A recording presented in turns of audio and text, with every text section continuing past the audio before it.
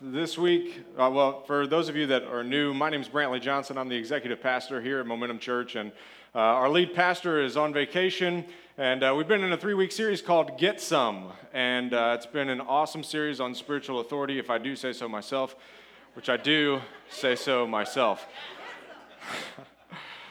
Today, say it again. Yeah, there we go.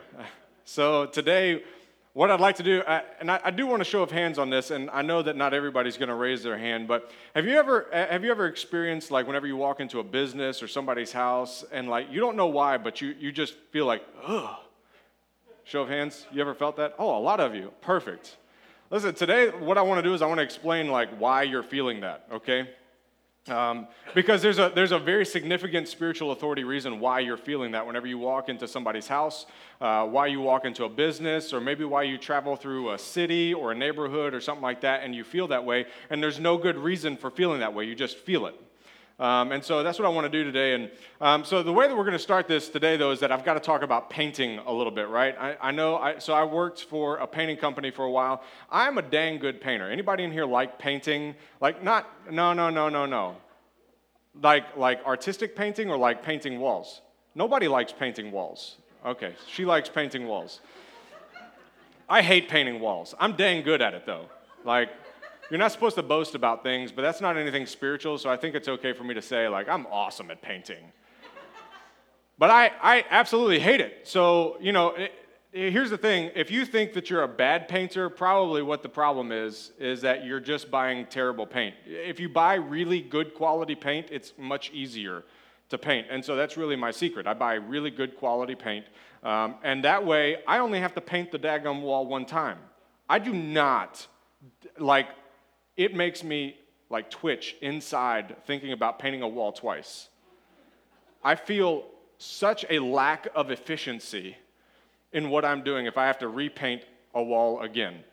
And so we move into our house, and I'm no longer working for Sherwin-Williams. I'm working for a different company, and so we move into the house that we have now, and our daughter's room, our son's room, they both need painted, and immediately they need to be painted before we even move furniture in. It's bad. So I need to paint their room. So I go to Home Depot. Now, I've never bought Home Depot paint before, which they do, by the way, have really good quality paint, but I did not get that, apparently.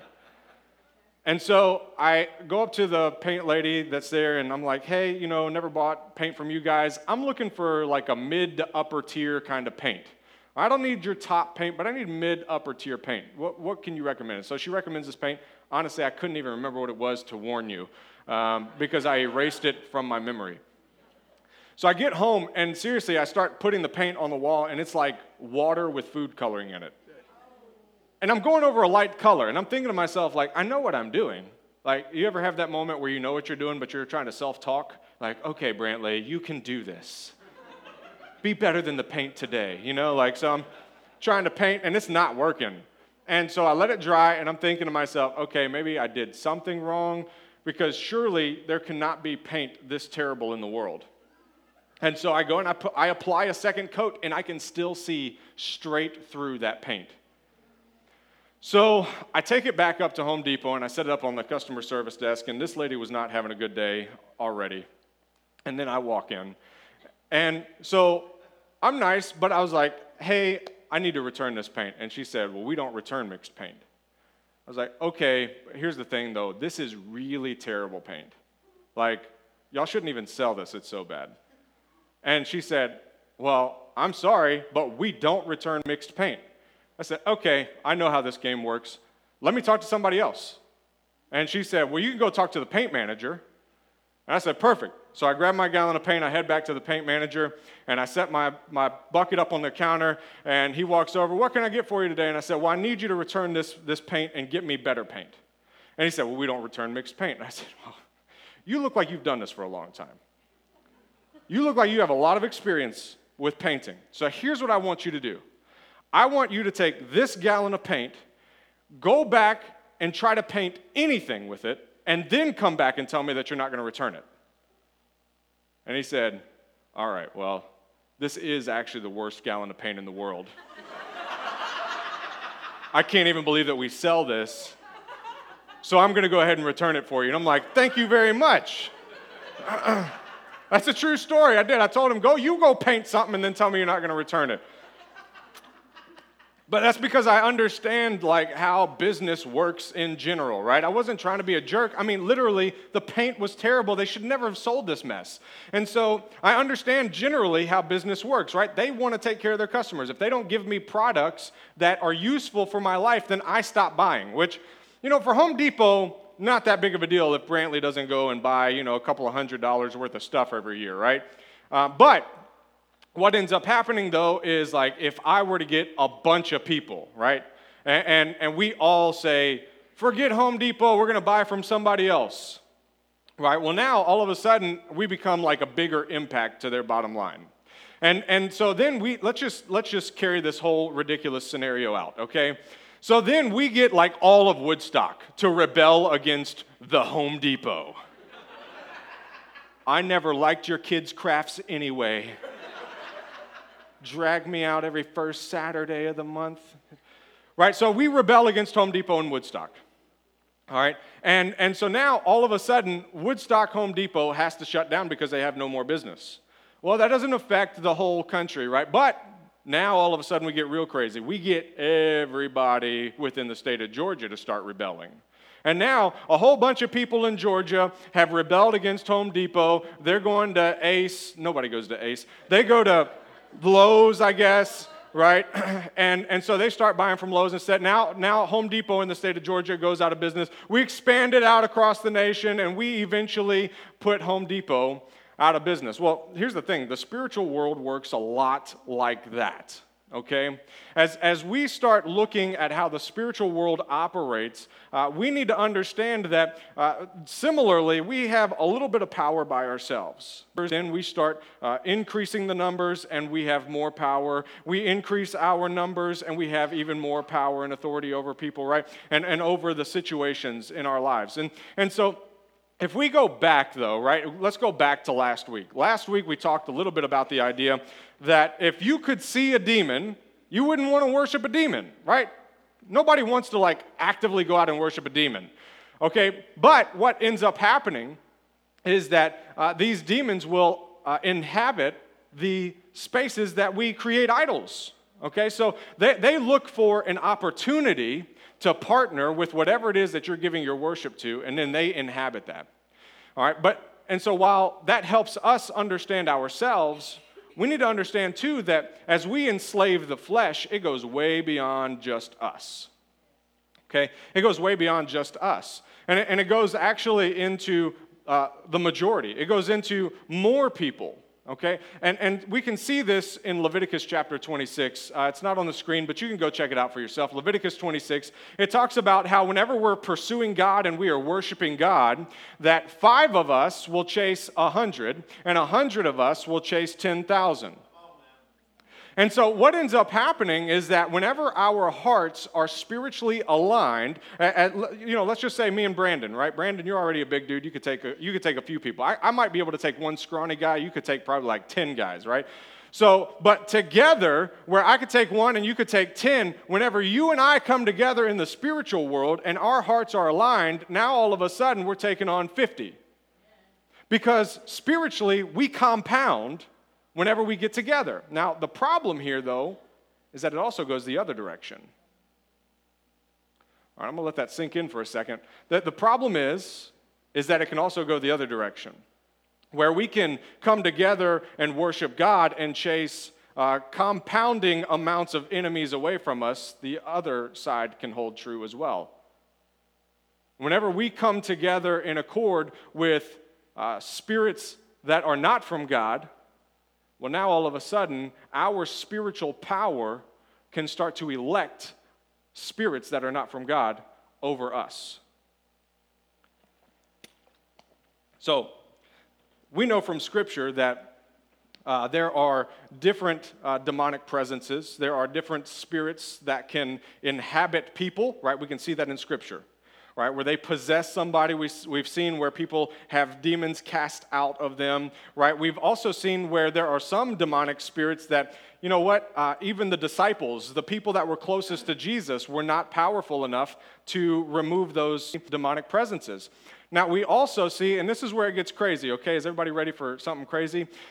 We can also see in Scripture where demonic presences can inhabit whole territories, like physical land territories, like such as maybe your neighborhood, maybe such as a business, such as a city, such as a state, such as a nation. Let's go down the crazy train. All right? Go with me to Psalm 125. Psalm 125. You know, I love this because this was just in my regular devotion time that I was reading through this week. You know, I knew that this sermon was coming up, and then the Lord was like, hey, buddy, I'll help you out a little bit with your normal devotion time. Psalm 125, verse 3 says, for the scepter of wickedness. All right, so anytime that you see scepter in Scripture, right, that's always talking about the authority, because the scepter was taken and it was given to Jesus. All right, so you'll see that the scepter is representative of authority. So let's translate this. The authority of wickedness shall not rest upon the land of the righteous. The authority of evil will not rest upon the land of those who practice righteousness. All right, let's go to Daniel. Daniel chapter 10. I know I'm skipping around a little bit, making it difficult on you. Here, I'm going to read off of the screen. Daniel chapter 10. It says, then he said to me, this was an angel talking to Daniel, do not be afraid, Daniel, for from the first day that you set your heart on understanding this and on humbling yourself before your God, your words were heard, and I have come in response to your words. But the prince of the kingdom of Persia, let's stop there. That word, all right, so if you go to BibleHub.com and click on the interlinear translation, right, what that does is it actually expands out the Hebrew for you. So then you can click on the different Hebrew words and see what it's actually meaning in context. And so if you look at this, the prince of the kingdom of Persia, this is interesting too, because in verse 1, it is said that the Cyrus was the king of Persia. So now all of a sudden we're bringing in this idea of a prince and other princes of Persia, the kings of Persia. Now here's the thing, Cyrus was the king, so how are there extra kings? How are there extra princes? Well, it's because if you look at the translation, it's actually a demon that is angel.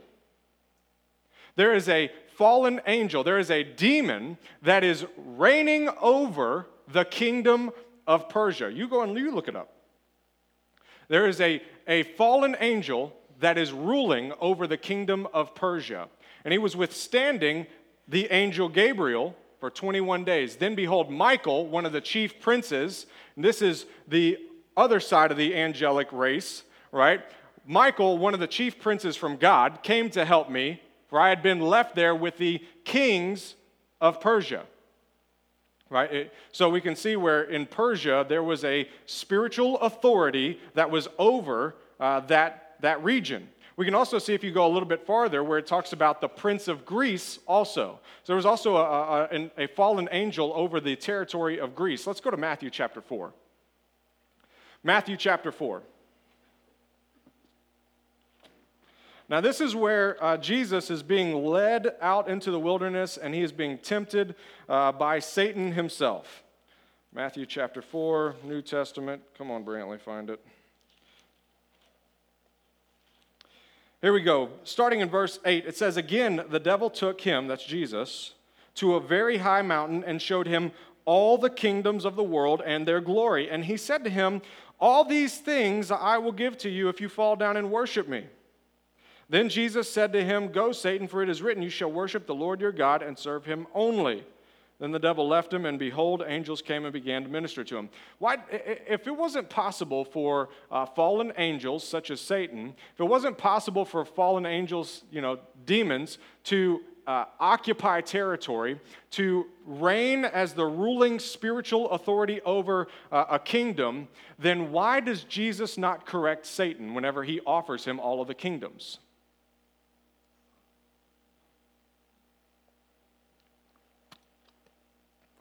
Because we were given authority over the earth. We were given the authority, and then what happens is we choose who we want to rule over us. We are given authority over the earth, and then we choose to say, I want to worship something other than God. And now, all of a sudden, we see where a spiritual authority, a spiritual official, if you will, has been elected to rule over a kingdom. So, whenever Satan says, I'll give you all these kingdoms, here's the thing. Jesus, being the Son of God, he is the ultimate authority. But here on this earth, he chose to operate within the bounds of an earthly body. He chose to operate that way. And so what he does is he doesn't deny the fact that Satan can't give him that authority. What he does is he says, whoa, see, I can see past this. I don't have to worry about you giving me the authority. I just have to worry about people worshiping God. Because yes, you do have the rule and reign over all these kingdoms. And then, so Satan is kind of at the top of this, and then all of a sudden you see where, well, there's a prince of Persia, there's a prince of Greece, right? There's hierarchy that trickles down. And so, I know that this sounds, man, this may be a little bit deep, but I need you to track along with me because it affects your personal life, and it affects your family life, it affects your neighborhood, it affects your city, it affects your business.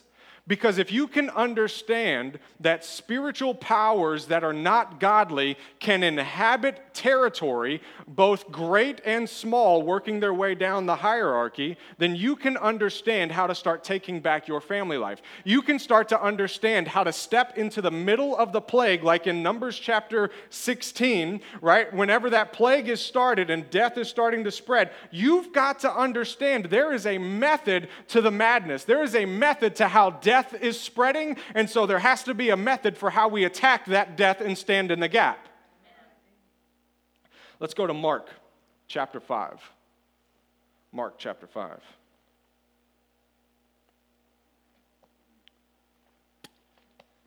And we're actually going to see where Jesus kind of deals with this and understand a little bit more how does this actually work then? Okay, I'm with you, I see it in Scripture, but how does it work? How do you elect evil spiritual officials over your life? Well, Jesus deals with this here, and it goes a little bit farther than even what I had seen before. So we're going to spend a little bit of time here in chapter 5 of Mark. So they came, that's Jesus and the disciples. They came to the other side of the sea, into the country of the Gerasenes. When he got out of the boat, immediately a man from the tombs with an unclean spirit met him. And he had his dwelling among the tombs.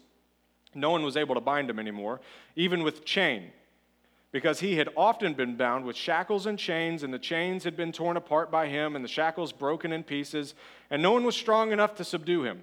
Constantly, night and day, he was screaming among the tombs and in the mountains and gashing himself with stones. Seeing Jesus from a distance, he ran up and bowed before him. Shouting with a loud voice, he said, "What business do we have with each other, Jesus, Son of the Most High God? I implore you by God, do not torment me." Now that's interesting. See, this demon, well, this mass quantity of demons presenting themselves as one, right? Even they understood that but God alone, right? So they're still saved them. Satan couldn't save them from the Son of God and his authority, but God alone, right? So there's still some sort of communication there, which just absolutely baffles me, okay? It's crazy, but even the demons understood there is ultimate authority that's even over us. That's important for us to remember. There is ultimate authority over demonic forces. I implore you by God, do not torment me. For he had been saying to him, "Come out of the man, you unclean spirit." And he was asking him, "What is your name?" The demon said to him, "My name is Legion, for we are many." And he began, that's the demon, he began to implore Jesus earnestly not to send them out of the where? Yeah, out of that region, out of that country. That's interesting. Why was he imploring him not to send him out of the region instead of, "Don't send us out of this man"? Because once again, we can see where the enemy has occupied this territory. The land of the Gerasenes was actually the land of the Decapolis. That's 10 cities, okay? It's 10 cities amongst the region, and they were Baal worshipers. Let's keep reading. And he began to implore him earnestly not to send him out of the region. Now there was a large herd of swine feeding nearby on the mountain. The demons implored him, saying, "Send us into the swine so that we may enter them." Jesus gave permission, and coming out, the unclean spirits entered the swine, and the herd rushed down the steep bank into the sea, about 2,000 of them, and they were drowned in the sea. The herdsmen ran away and reported it in the city and the country, and the people came to see what it was that had happened. They came to Jesus and observed the man who had been demon-possessed, sitting down, clothed in his right mind, the very man who had the legion, and they became frightened. Those who had seen it described to them how it had happened to the demon-possessed man and all about the swine. And they began to implore Jesus to leave their region. All right, we're going to pause there. So, the reason why Legion was asking not to be sent out of the country is because those 10 cities were Baal worshipers. The swine on the hill, that wasn't an accident. The swine on that hill, they were being raised to be sacrificed to Baal the idol. All right? It was very common practice. That's what they did. And here's the thing. So that's where we can start to see the election process happen.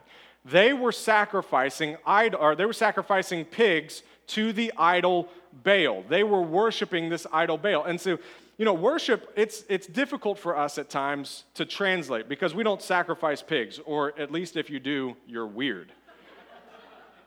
All right, and we'll pray for you. That's just not what we do. So we don't sacrifice pigs, animals, all of that kind of stuff, right? That's just not what we do, at least in this culture. In other cultures, they still do this kind of stuff, right? But in the American society, worship, it takes on a little bit of a different take, okay? It looks a lot different for us. And so they were choosing to elect Legion over their country by worshiping Baal instead of God. The way that looks for us. All right, let's break it down to just a personal level. All right, so you go into work one day, right, and you've been busting your tail for who knows how many years, how many months. You had a lot to prove, and so you're really doing a good job at work. All right, you've done a great job. But you're getting tired. All right, you're getting tired because now, I don't know if I'm not allowed to say that. I'm going to say it anyway. Anybody remember the Budweiser commercial, Leon Can't Do It All? Yes. Okay, Leon can't do it all, right? So everything's getting piled on to Leon, right? And so Leon's going into work. He's doing a good job. But everything keeps getting piled on because Leon's doing such a good job. And now his boss is like, "Hey, man, listen, I need you to go fix Gary's computer, right? Go fix Gary's computer because you're the only guy that knows how to do this." And you're like, "No, dog, I've had it. I'm done. I have done so much for this company. Boss, I have done your job. I've done Gary's job. I've done Lisa's job. I've done everybody's job. And you know what? I don't need to do y'all's job anymore. So, boss, I know what you're telling me to do. Gary can figure it out. Or, since you're the boss, you go figure it out." Maybe you don't say it quite like that, but, well, some of you do. Maybe you don't say it quite like that, but that's your heart. No. And so you choose in that moment to be disrespectful of your boss instead of handling the situation the correct way. Right? And so you're like, "No, I know that what I'm doing right now isn't necessarily right, but dadgummit, I am entitled to not doing any more here. I don't deserve to have to go do any more for my boss. He can do his own job. I don't have to go do Gary's job. He should be able to do his own job. I'm entitled to sit here and enjoy the rest that I have because I did all my work. I don't need to compensate for everybody else." Right? And so now all of a sudden, you've given in a moment to this idea of entitlement. And you know that it's not right, but you continue to do it. Well, let's take that home. Okay, because you've been at work and that's happened at work, but now all of a sudden you go home. I shouldn't be working all day. There's all these dishes everywhere. I shouldn't have to come home and clean all the dishes because I've been working hard at work, so I should be able to just go sit on the couch, chill out, and let somebody else do them. And now all of a sudden that entitlement starts creeping into your house. And you know that it's not right. But you are so fed up with having to do things for everybody else. And you walk into your bedroom, you're like, I see all the clothes. Man, I shouldn't have to deal with that. I see the kids acting crazy. I shouldn't have to deal with these kids. And so now, all of a sudden, over the course of time, decision after decision after decision is just one more vote. It's one more vote just over your personal life, one more vote for that spirit of entitlement to creep into your life. And now, all of a sudden, you've elected it as the official over yourself. But then it goes deeper than that. Because if you've got kids, you are the authority to your kids. You're the authority to your kids. And since you've elected an authority of entitlement over yourself, now all of a sudden, your kids not only have to respond to you, but they also have to respond to that spirit of authority that you've elected over your family. And now what happens is you start to see the disrespect from your children. And we don't want to call it that, right? And that's what's crazy to me is that we have answers. We have answers that are spiritual, but we always want to make it about behavior modification. Is it partially behavior modification? Go back and listen to last week. Sure, partially behavior modification, but I'm telling you right now, there are spiritual forces. You go into Ephesians chapter 6, there are spiritual forces of darkness that work against us, right? And it doesn't help whenever we elect officials over our lives and over our kids' lives. So now, all of a sudden, that kid that you thought was just disrespectful just because they're going through a phase, well, it's not that they're just going through a phase, it's they're responding to the spirit that you positioned over your household. And so now you have children who are disrespectful and entitled to whatever they have. They always need more. Why? It's not because they're not grateful. It's because they're responding to the authority that you put there. That's a hard lesson for us to learn. You start seeing stuff in your children, you need to be asking yourself, what spirit have I positioned in authority over my household? You see a spirit of sickness. You see a spirit of perversion. Your kids are a good indicator of that. They're going to see a hand to authority in them before you do in yourself. Because they're quicker to respond to authority, whether you like it or not. They're going to be quick to respond to that authority. And so you're wanting to know, hey, man, what's going on in my household? Look to your kids. If you have kids, look to them. What am I seeing in my kids? And then all of a sudden, you start praying and identifying the spirit that's over your household. And this can translate, right? So the way that this works, as we have more and more people that kind of come into the same mindset, right? The same mindset of maybe entitlement. Maybe it's the same mindset of maybe a spirit of poverty that's over your family, right? Maybe it's some other kind of spirit, a spirit of cohabitation, right? I don't know what it is. Right? But then all of a sudden you have lots of different people that choose to engage in things that they know are not from God. They choose to engage in things that they know are not biblical. They choose to engage in sin, whether that's big sin or little sin, right? We like to categorize big sin versus little sin, right? Are you moral or immoral? Well, you can be moral and still make mistakes and still intentionally make mistakes, right? And so we like to categorize these things, but people start looking for the different routes to go. Maybe it's drunkenness, right? Maybe that spirit of entitlement has worked on your heart and you're like, you know what? Man, I've been good for a while. I've been sober for a while. And so I deserve another drink, right?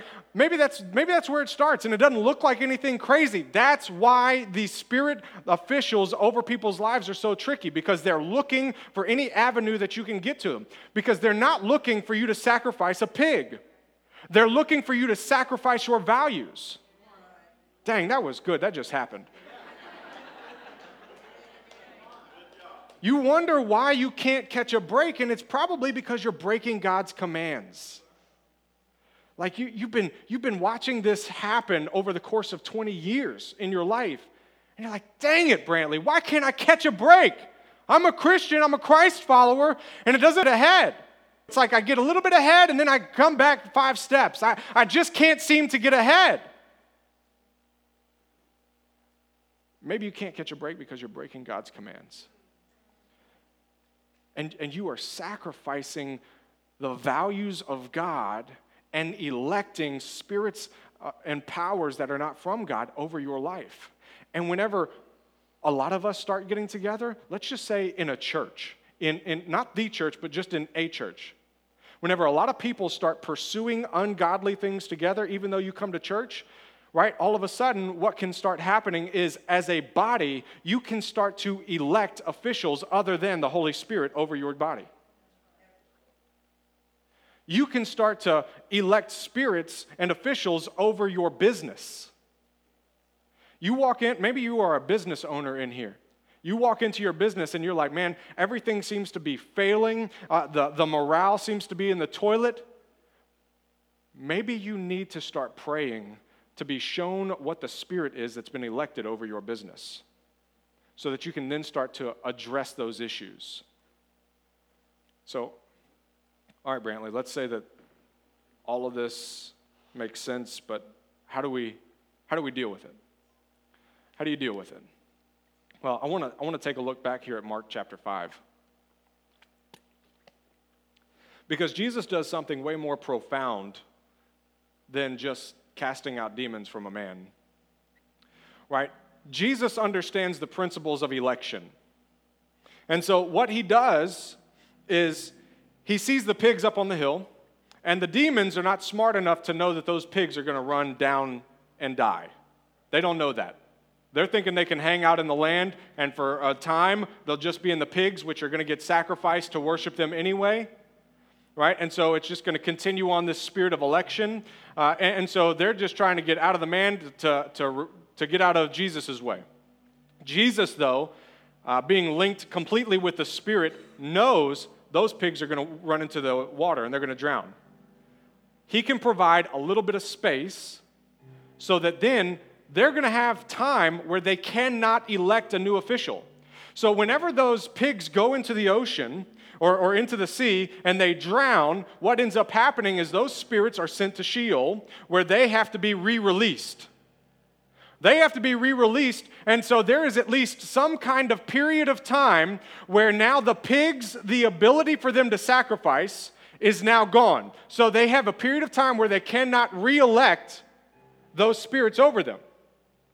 And Jesus knows, I can idol worship because these people aren't going to be happy that I removed their prophets or their idol worship. They're not going to be happy with me, but I can still speak to them.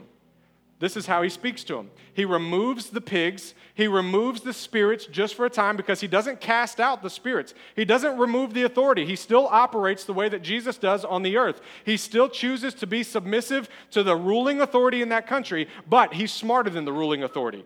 And so he says, you go into the pigs. Pigs, you're going to drown. Now I've removed the possibility for them to elect that official again, at least for a short period of time. I'm going to create space. Verse 18, as he was getting into the boat, the man who had been demon-possessed was imploring him that he might accompany him. And Jesus did not let him. It's not because Jesus was mean, but because Jesus had a mission to accomplish. He said, I got a limited amount of time. But he said to him, go home to your people and report to them what great things the Lord has done for you and how he had mercy on you. And he, that's the demon-possessed man, or ex-demon-possessed man, went away and began to proclaim in the Decapolis, all 10 cities. Jesus went to the Gerasenes, which is part of the 10 cities, but then the man went out to the Decapolis, all 10 cities. And he proclaimed in the Decapolis what great things Jesus had done for him, and everyone was amazed. Here's what's interesting. A few chapters later, you see where crowds are now following him from that region. Crowds are following Jesus from that region. Jesus goes and he's able to perform miracles there. These are the same people that asked him to leave. But Jesus understood the power of election. He understood the authorities that were over them, and he said, okay, I know how to do this. I can create space. And they're going to ask me to leave, but they can't ask this miracle man to leave. They're not going to ask him to leave, and he's going to go preach my word for me. And now, without the space for them to elect the official again, now they have space to hear from God. They have space to hear from God. And so he can penetrate their hearts in just an instant. And now, just a few chapters later, we find where crowds are following Jesus. Here's the thing. if you want to start taking out the spiritual authorities that you've positioned over your life, right? Start with yourself, okay? Because you can't, just like Jesus couldn't go in, or he chose not to go in and just remove authority. We can't do that. We can't just say, all right, authority over cities, you're gone, right? We can't do that. But what we can do is we can affect ourselves, we can affect the officials over our lives, and then we can start progressing and affect the officials in other lives. But the way that you do that is you got to create space. And I'm going to tell you right now, if you spend most of your time watching Facebook sermons, right, you're not creating that space. In the same house that positioned and elected an official over your house, and you're trying to receive the word of God in the same house that you positioned an ungodly official over, it's going to be dang hard for you to receive the word of God in that moment, in that space, because there's it's not occupied by the Holy Spirit. You've elected another official. And so you've got to be able to say, you know what, I've got to create space as well. And so that's why I advise coming to church on a consistent basis. It's not because we need the seats filled, but it's because you need your heart filled. And so you need to be able to identify those spirits and get out of that territory, make your way in, and then you can start to allow the Spirit of God to penetrate your heart. And whenever he starts penetrating your heart and you see, oh man, I've elected a spirit of entitlement, or maybe it's a spirit of pornography, maybe it's a spirit of drunkenness, maybe it's a spirit of gossip over my house. Man, I can't keep relationships. Maybe that's what's happened. Get out of that space. Get out of that space, because it's enemy-occupied territory. And get into a space that you know is occupied by the Holy Spirit, so that then he can speak into your heart. And listen, here's what you need to do, okay? If you're taking notes, I hope you're taking notes or something. Go back and listen to this again, right? What you need to do, whenever you identify that there's a spiritual official that is not godly over your life, first thing that you need to do after you make space is repent. Repent. You turn from the sin. You turn from the sacrifice. And it may not feel normal, but that's part of enslaving the flesh. This all goes hand in hand. You've got to enslave the flesh. And the first step to enslaving the flesh is repenting of your actions that are anti-godly.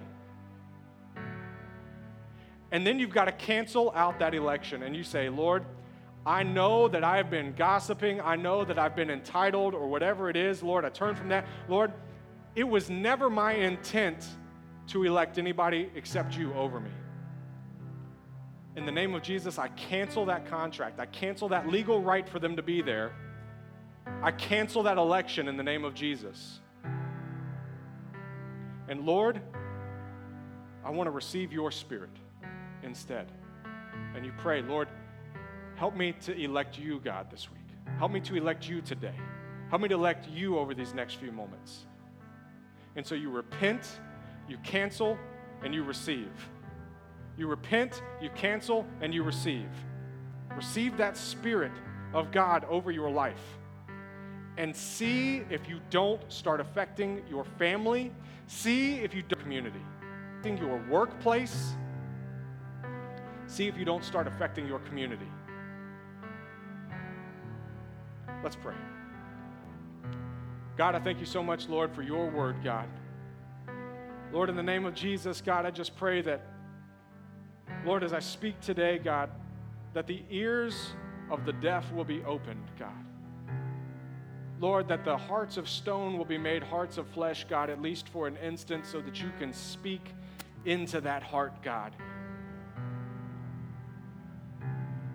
Lord, I pray that we can go home and see the sacrifices that we've made that are not for you, God. And we can cancel those out, Lord. We can repent, God. And we can instead establish your Spirit over ourselves, establish your Spirit over our families.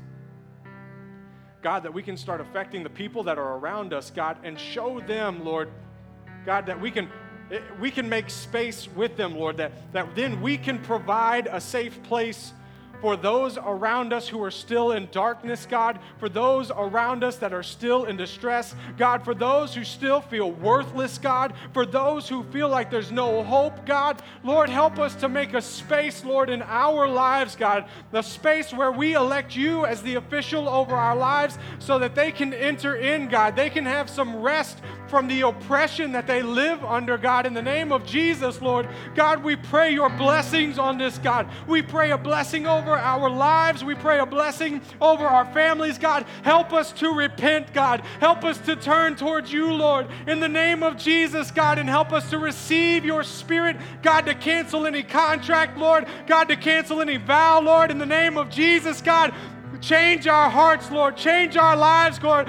Change our community, God. Change this church, Lord.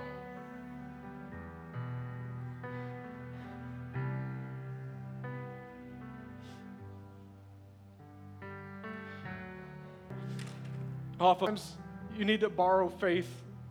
Sometimes you need to borrow off of somebody else. If you're listening to this message and you're thinking, man, this is me, I've got to go home and make some changes. I've got to change who has been elected over my household. And you just want a little extra increase of a measure of faith this morning, I want to pray specifically for you. If you are bold enough to say that that's you, would you raise your hand, and I just want to pray for you. God, I thank you so much, Lord, right now in the name of Jesus, God. Lord, impart to them right now an extra measure of faith. Impart to them right now an extra measure of motivation that is strictly divine, straight from you, Lord. Strengthen their mind, strengthen their willpower to go home and not rest until they see that the spirits that they have elected will fall in the name of Jesus, because you are the ultimate authority. We love you, God, and we thank you. It's in Jesus' name we pray. Amen. Thanks for joining us for this episode of Fuel for the Journey. For more information, please check out www.momentumchurch.tv.